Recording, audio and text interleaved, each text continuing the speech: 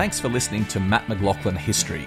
Become a subscriber to receive exclusive bonus episodes, ad-free listening, early access to all episodes, and special member-only events. Click on the link in the show notes or visit patreon.com/mmhistory. Flexibility is great. That's why there's yoga. Flexibility for your insurance coverage is great too. That's why there's United Healthcare Insurance Plans. Underwritten by Golden Rule Insurance Company, United Healthcare Insurance Plans offer flexible, budget-friendly coverage for medical, vision, dental, and more. One of these plans may be right for you if you're, say, between jobs, coming off your parents' plan, turning a side hustle into a full hustle, or even missed open enrollment. Want more flexibility? Find out more about United Healthcare Insurance Plans at uh1.com. A Living History production. This is the Living History Podcast, broadcasting live across the airwaves.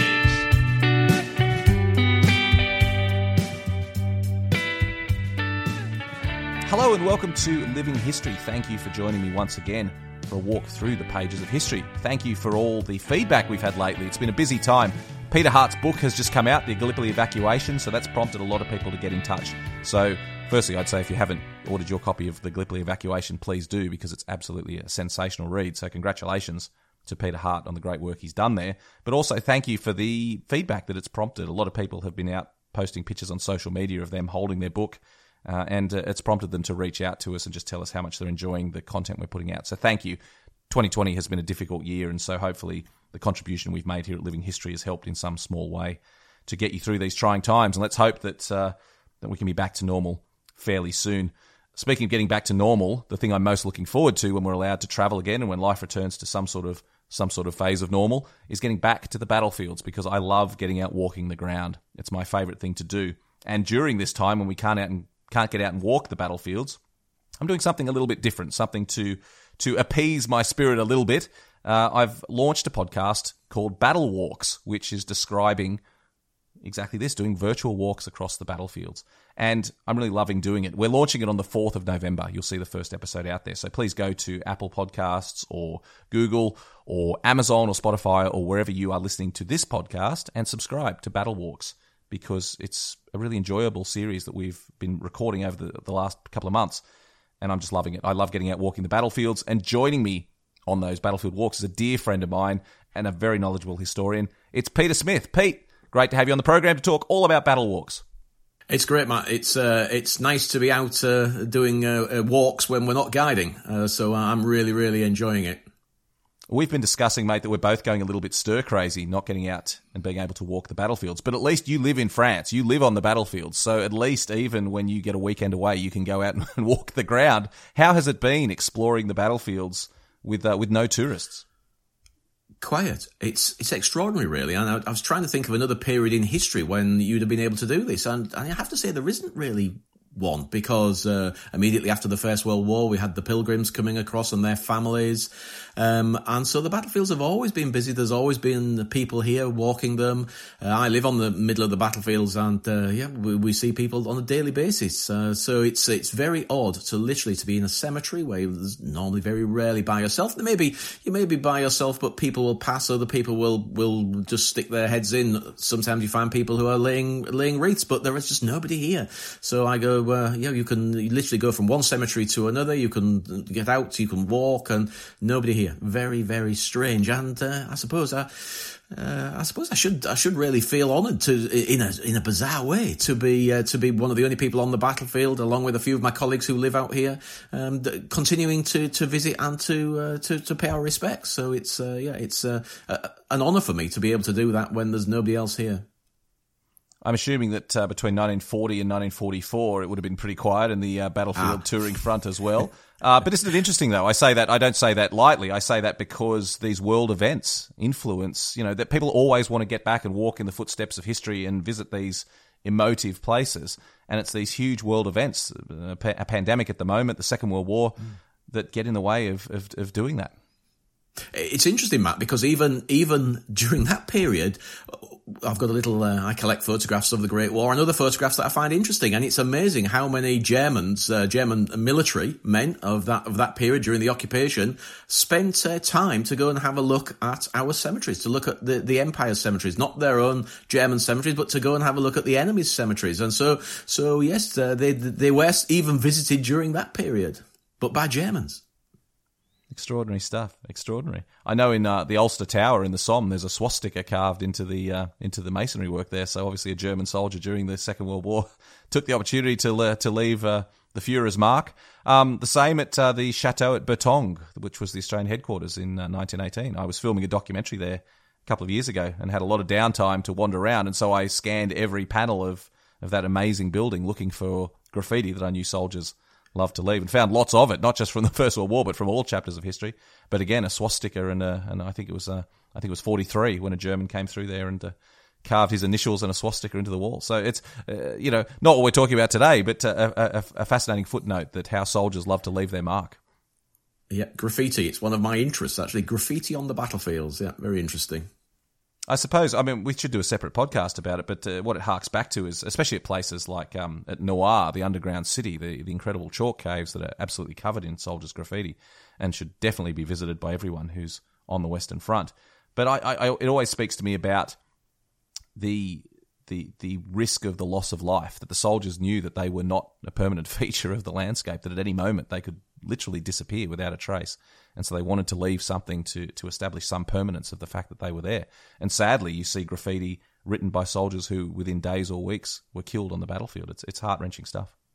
It's one of my little interests. In the rear areas, there are a lot of original churches. They were not destroyed. They're far enough back not to have been destroyed. And most of the churches in this area are either made out of chalk or soft limestone, are very easy to carve into. And it's like every time the soldier stopped to have a rest, he just got out a nail or something and started scratching his name into the walls. And you can come across amazing little inscriptions from the men of both wars, interestingly, who decided to leave something of themselves on a religious icon, on a church. And I think there's a dual connection there. It is about leaving something of yourself because you may be leaving soon, and also a bit of luck, an element of luck, an element of even if you're not particularly a Christian, but best I'll write something on here just in case that it may help.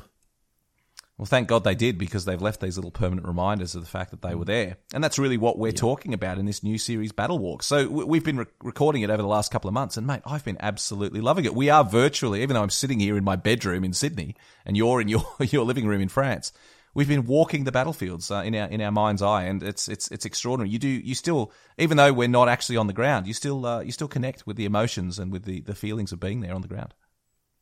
I think it's interesting. I found it enjoyable because it feels a little bit like I am literally walking the ground, but B, I've got a fairly substantial library. I have to get the books out, have a quick look, refresh my memory, and I'm learning something new. It's amazing how often you just pick up a little snippet of information that you may not have come across before, and then adding it into the walk. And I have the added luxury as well that if I really, really want to, I can get out and actually do these walks as well, just to double check to make sure that they're making sense. So for me, very enjoyable.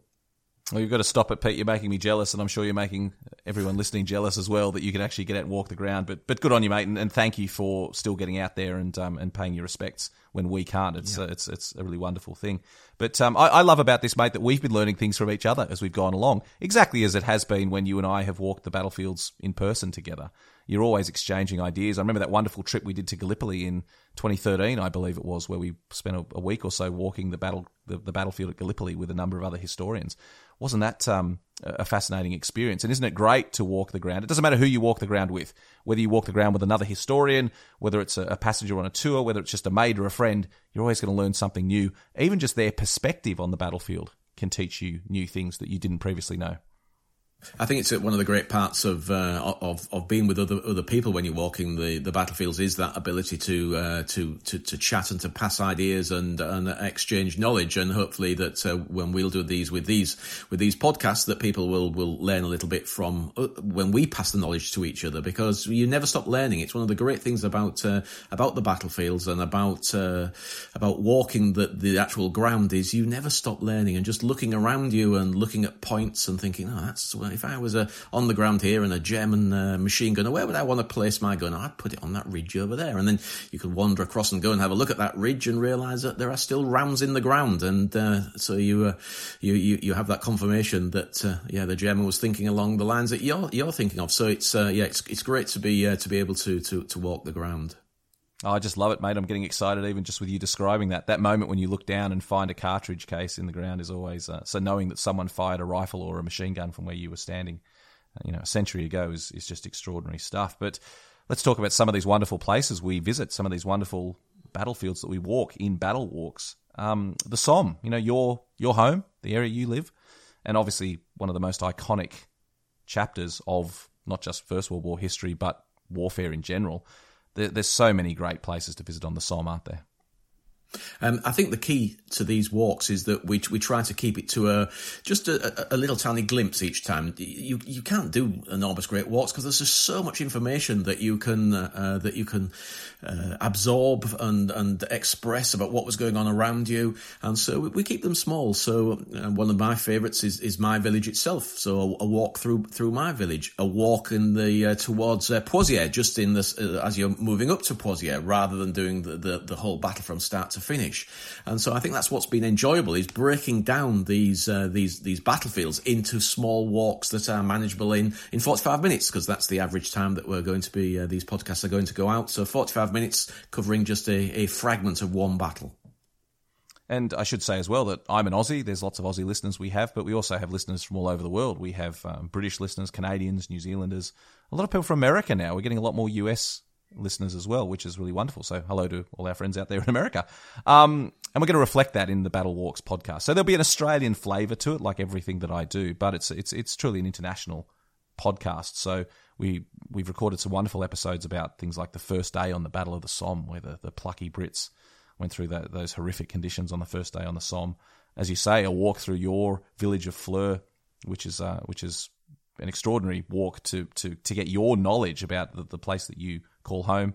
The Australian battle at Dernancourt we've recently recorded, a little known chapter, a really important chapter of the Australian experience on the Western Front, but not very well known. So there's so many elements to the Somme, and of course so much fighting, particularly in 1916 and then again in 1918. So many elements of the First World War can be discussed and explored just in the Somme region. And then, of course, we're going further afield. We're not just sticking to the First World War battlefields. We're also going to have a look at some Second World War actions, and also some of the medieval battlefields. We're very close here to Agincourt and Crécy, so they will also form a podcast at some stage. And we're not that far away from battlefields like Waterloo. Waterloo is not that far away, so it's amazing. I always often describe it that I'm fairly centrally placed here where I live. I live in the little village of Fleur, and we're about 2 hours away from almost everything. So within 2 hours, I can get to the coast and I can get to Waterloo, and an awful lot of interesting battlefields to look at. We're covering a lot more ground than we would be able to on a physical tour of the battlefields, and going to a lot of places that I haven't been. And the other thing, Pete, is too that I'm taking you to some places you haven't been, because although we're saying that we're walking the great battlefields of Europe, we are going a little bit further afield, and in upcoming episodes, I want to record a few really interesting ones that I think you'll quite enjoy, Pete. Guadalcanal, for example, in the Solomon Islands, one of my favourite places to go, and I'm going to take you on a virtual tour there, Pete, to a place that I know you haven't actually been to. So you will be joining the listeners in a new journey to a battlefield that you haven't explored before. Well, I'm looking forward to it in several ways. One, because I haven't been, and this will be a way of going there. But two, it means that I'm probably going to have to buy a couple of books just to get an idea of what went on, and any excuse to buy more books. Well, we should also I want to talk a little bit more about some of these, the cornerstone of what we're doing will be the First World War. We are both avid fans of the incredible story of what went on in the First World War, but we can't mention the Somme without also talking about its cousin across the Belgian border, which is the Ypres salient. What an area that is, Pete. I never tire of walking around the Ypres battlefields. Extraordinary, and the people are so welcoming and make you feel very very welcome when you go there. And I have to say, I probably in my guiding career I spend half my time there. So half my time is on the battlefields in France, and half my time is on the battlefields around Belgium, especially around the town of Ypres, and just fantastic. I think one of the podcasts we'll be doing will just be a walk around Ypres itself, around the town. It's a beautiful town, and very sad at the moment, the lack of people there, no tourists at all, and they've just gone into lockdown again. So So, very, very sad. So I'm looking forward to getting back there. They're very distinct battlefield regions, aren't they? The Somme is very, very different from the Ypres salient in terms of the nature of the fighting, the types of things you can visit there, the history itself. They're very distinct battlefield regions. Sometimes people who haven't been to the Western Front say, oh, well, I'll just do one or the other.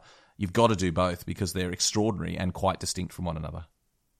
It's amazing how many people only cover, over the years, I've come across a lot of people who have been coming to the Somme for 20 years. And I say, what do you think of Ypres? I've never been. And that's just extraordinary because you're only getting one side of the story, literally. You need to go to both areas. And it may be that they have a relative that perhaps only fought on the Somme, but that's still no excuse, really. You have to experience the whole of the Western Front, so it's a must going to both areas. We'll be going further afield as well, of course, not just to those two main areas of the Somme and Ypres, but also the Arras sector. We'll be up in French Flanders. We've done a recording on the famous battlefield of Fromelles, one of the most famous Australian battlefields. So we're going further afield, interesting sites from all across the Western Front to do with the First World War. Yep, and Fromelles always a great place to go, and the landscapes are so different. I mean, Fromelles flat as a pancake, the Somme very rolling countryside, and that land around Ypres, the salient around Ypres that are often talked about. Most people again perceive it to be flat as a pancake, but it's not. That has got little ripples and bumps and ridges in it, so very different landscapes. Reminds me of the Suvla Plain. No, the landscape of the Somme doesn't remind me of the Suvla Plain in Gallipoli, but the nature of a landscape that you talk about the fighting at Suvla at Gallipoli, and a lot of it is fought across a flat lake, a salt lake, and then into this flat land surrounded by hills. And from a distance, it looks very flat and very accommodating. You try walking across the Suvla Plain and imagine you're a soldier carrying gear. There's little bumps and ridges and rivulets and creeks and gullies, and it is a tough environment to fight. So that's, again, the importance of walking the ground, to get an understanding that what looks flat on a map or looks flat from an aerial photo is not flat at all when you walk the ground. I've said it on the podcast and at other times as well, that there's nothing better than actually being there, and hopefully we'll be able to give you a little bit of a taste of what it's like, because being there, it never really feels as you would expect, and it's something I've experienced over and over again. Go to a new battlefield and it's just doesn't feel like what you expect it to feel like, and so hopefully we can try and put you there so you get a bit of a feel of what it is like to be there. We'll be walking Gallipoli as well. It was good that I touched on Gallipoli because we're doing a number of really interesting walks in Gallipoli. We've recently completed a walk along the Second Ridge in the Anzac sector. I mean, Pete, what can you say about Gallipoli? One of the most extraordinary battlefields. If you want to get out and walk in the footsteps of history, I don't think there's anywhere on earth like Gallipoli to do that. I found it when we recorded that episode. I found it quite difficult because it is such an extraordinary landscape, both beautiful and so horrific. So you get that juxtaposition of knowing what went on there, and yet the landscape today it's such a beautiful place. And the ridges are serious ridges. We talk about ridges here on the Western Front, and very rarely they're nothing more than the ripple in the landscape, in the ground. But the ridges at Gallipoli are serious ridges, and so you get spectacular views. And so it's a most marvellous place. And not just First World War, of course. We touched a little bit that we're going to do some Second World War battlefields, and indeed further afield. Hopefully we'll do Vietnam as one as well, another battlefield that I love visiting. But some fascinating World War II sites right on your doorstep. The one I enjoyed the most recently that we recorded was on the V weapons, Hitler's vengeance weapons that he fired on London during the Second World War. Now that was an extraordinary podcast. I've spent a little bit of time exploring those sites, but to delve into it in detail with you, Pete, was absolutely fascinating.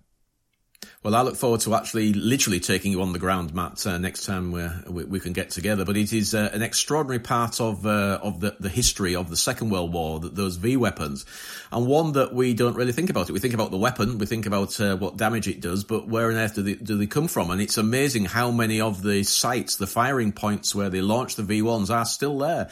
In fact, hundreds of them are still there in little woods and valleys, and sometimes even among farm buildings. But they are still there, and so extraordinary. It's one of my favourite places to go and visit are the V1 sites. I'm sure we've recorded one programme, but I'm sure we will be recording others about the V1 sites, and also about the Atlantic Wall, because of course that's one of the other great features here. In fact, I was only at the coast a few days ago and with my children, and behind us enormous great fortifications. You just can't get away from them here. Big German fortifications, part of the Atlantic Wall. So that's perhaps another podcast as well. And we'll be exploring those in more detail in other areas, such as I'm sure we'll get to Normandy, of course. We'll do several walks through Normandy, one of the great, obviously, World War II battlefields, an extraordinary area to visit either virtually or in person as well. But also Dunkirk, Dieppe. There's so many of those coastal chapters. The submarine pens at Saint-Nazaire. I mean, I'm getting excited just thinking about getting back to France and visiting some of these sites. I'm so frustrated. But as I said, at least we have this virtual ability to walk the ground, and it's just been really exciting so far. Have you been enjoying doing it, Pete? Oh, I have, yeah. I mean, it's all new to me. I've not been involved in a podcast before, and I'm learning as well. Learning the art of podding. Is that what you call it? We are now. Also, we're calling it podding now that we've just invented a new word. Yeah. But it's also, it's nice when you're not actually taking your clients around the battlefield to run over, as I said, to have a look at and see if you can learn a little bit more for this all helps me for the future as well. So no, it's great. I'm really enjoying it very much. Well, mate, you're a podcast natural. I'm thrilled to have you joining me on these walks because I've done some virtual walks before on Living History. And they are always the most popular episodes that I ever do, and I get so much feedback about it, and it's something just I really enjoy doing. Everything I do as a historian is involved in walking the ground, whether it's from my books to the TV documentaries I do to podcasts like this one. It's all about walking the ground, and to me, the most significant part of this whole story is connect what you read in a history book or what you see in a documentary with what is still there on the ground. It's a remarkable journey, and Pete, I'm loving doing battle walks. Thank you so much for joining me on this journey. No, it's a pleasure, Matt. I'm really enjoying it. Well, if you would like to tune in to Battle Walks each week, as I said, we're launching on November 4. The first episode will be coming out and weekly thereafter. You can subscribe now. It's available on all the great podcast channels. So wherever you are listening to this one now, Apple Podcasts, Google Play, Spotify, Amazon, we're everywhere. Wherever you find good podcasts, you will find Battle Walks, and you can subscribe now. There's an introductory episode there. So please subscribe so you'll be ready when that first one comes out. Tell your friends about it, review the podcast, share the episodes if you enjoy them, because it's going to be something really special. And we look forward to walking the ground with you on Battle Walks. Thanks for listening. Don't forget to subscribe and leave a review for the podcast, and visit livinghistorytv.com for more great history content. Even when we're on a budget, we still deserve nice things. Quince is a place to scoop up stunning high-end goods for 50 to 80% less than similar brands. They have buttery soft cashmere sweaters starting at $50, luxurious Italian leather bags, and so much more. Plus, Quince only works with factories that use safe, ethical, and responsible manufacturing. Get the high-end goods you'll love without the high price tag with Quince. Go to quince.com/style for free shipping and 365-day returns.